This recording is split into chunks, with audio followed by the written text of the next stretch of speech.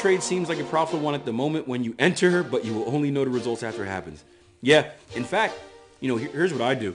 I have the opposite. I actually have the opposite thought process, right? I assume whenever I place a trade, I assume it's a loser.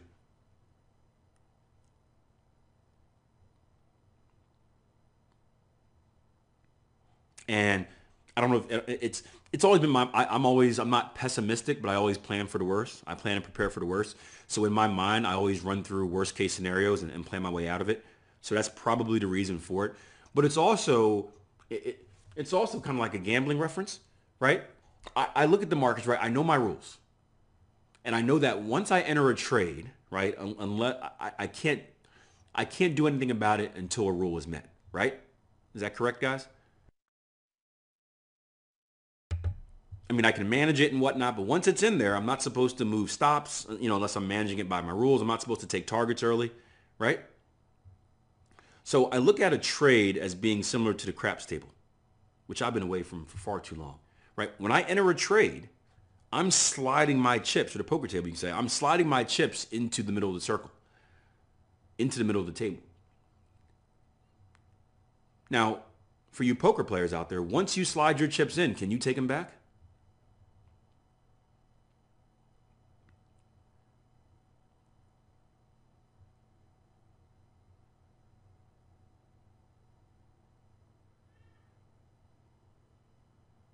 You guys still alive out there?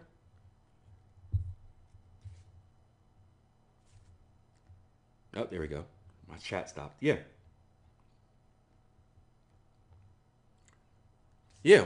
So I look at this I look at it the same way as that. So once I'm in a trade, whatever chips I put into that trade, which would be whatever my risk is, so like 40 pips for example. Once I entered the trade, I've lost 40 pips. Those 40 pips are gone because technically they're out of my account and they're into the market, right? They're out of the safety of my account, safety being a relative word, into the market. So they're gone. Now I may lose all of them. I may lose some of them. I may gain more chips back. But as soon as I place that trade, the first thing that goes into my head is I don't want to say a loss because that's the investment I made. That's the cost of doing business. I have put out X amount of money to purchase a product, if you want to take it in more of a conventional business approach. I have put out X amount of money to purchase a product in hopes that that product will produce me more profit than what I originally put out. So that's always my mindset, and I think that helps. It helps dealing with losses because if you can accept that that money is not yours as soon as you place the trade, it's not going to hurt as much if you lose, right? I think what tears people up psychologically is that they enter a trade and they assume they're going to win, right? They enter a trade and they start counting the profits already. Oh yeah, it's going to be a 100 pip winner. Oh yeah, right? Oh yeah. And then it turns around and it becomes a 50 pip loser. Now they're devastated. They're like, oh no. Like I already went on Amazon. I started buying stuff with the pips I made and now, right? It goes back to a bigger issue. I don't know the numbers overseas. I got to remember numbers here, but it's shockingly depressing actually how little the average American has in their savings account. And it's no different from people spending with credit cards. They're spending money they don't have. They're spending their future money that they haven't come in yet, right? The difference between rich and wealthy, right? Wealth is time, rich is just your monetary figure at the time. Right? People that are living paycheck to paycheck, they're buying something on that Platinum American Express, right? Assuming that next paycheck's going to come in and they'll be able to cover it. Sometimes that paycheck doesn't come in. Then what happened? They've already spent the money before they actually had it. Now they're in trouble.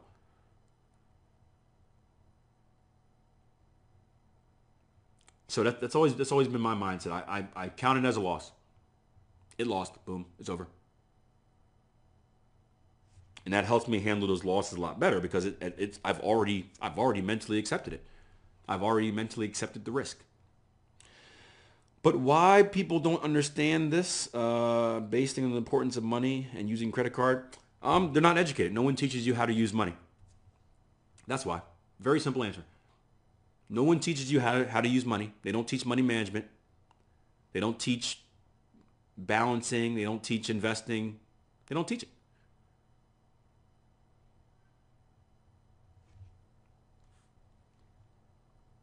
That's why. If they taught it, people would know. People would be more responsible. However, certain parties probably don't want people to be more responsible. The dumber you are, the easier it is for you to be led.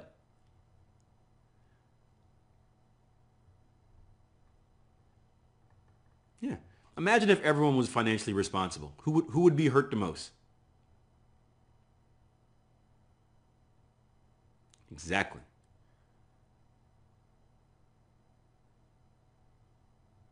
Exactly. This sounds harsh, right? We had a conversation a while ago about and I understand it. We had a conversation a while ago about my real estate business, and we were talking about how I got started during really during kind of like the recession and whatnot, and the recession was it was a blessing to be able to start a real estate business during the recession. Why? For two reasons. Why?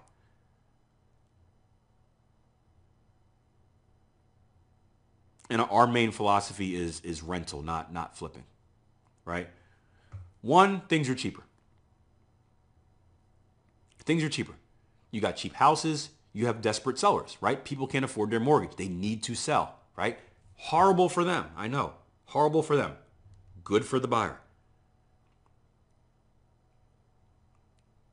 The wife and I, we bought the house we currently live in. This house was too expensive for us. It was about $53,000 more expensive than what we want to spend on a house. However, it was a desperate seller, and we got it $50,000 cheaper than what it was actually worth. So investment-wise, it made sense, right? But one, houses were cheap. Desperate sellers, buy them up, come in with cash, get them. At the same time, it was harder for people to get loans. So when you can't get loans, you can't buy a house. When you can't buy a house, you need to live somewhere. What do? You rent. When there's a high demand, we talked about honey yesterday, supply and demand. When there's a high demand for rental properties and the demand outweighs the supply, what does that do to prices? You can charge more. Right? Again, we've got a house that's worth, it's probably worth $25,000. I think we bought it for 20, one we bought for like 17, right? It gets $850 a month for rent, which is ridiculous. $850 a month for rent on a $25,000 house. You do the math on that.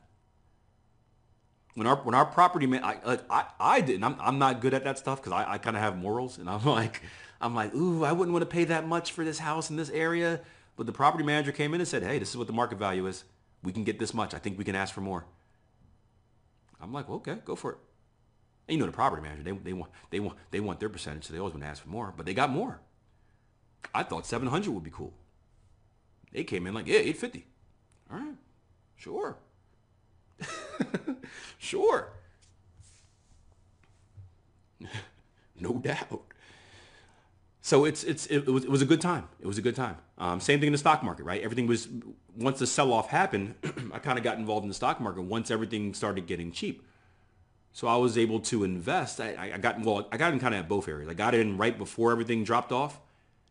And then I was able to kind of double down on what I had once everything did drop off. So I had some, again, I don't know if I don't want to call it luck. There was some skill involved, but I was lucky enough to to get started in the market before everything went crazy at like the very last thrust of the uptrend before the sell-off. So I was able to make some money on the way up. I sold because I was a nervous wreck, and every time I made any amount of money, I would sell it and liquidate my assets. And then when everything dropped, I just bought the same things over again for like a 50% discount. Right? I remember a stock called Joy Global, right? A mining company. I bought it probably about a year in advance. They had won a contract in China. China's the biggest coal mining country, and they had won the contract there. So you put two and two together.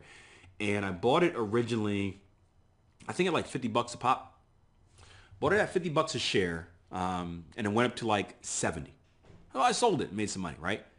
Right? I didn't sell all of it. I sold the majority of it at 70, 75, something like that. Then it came back down to about 30. It came back down to obviously 50 first. I think I bought some more at 50. And then it came down to 30. What do you think happened at 30? I just bought some more. And then eventually it went up again and I sold it all.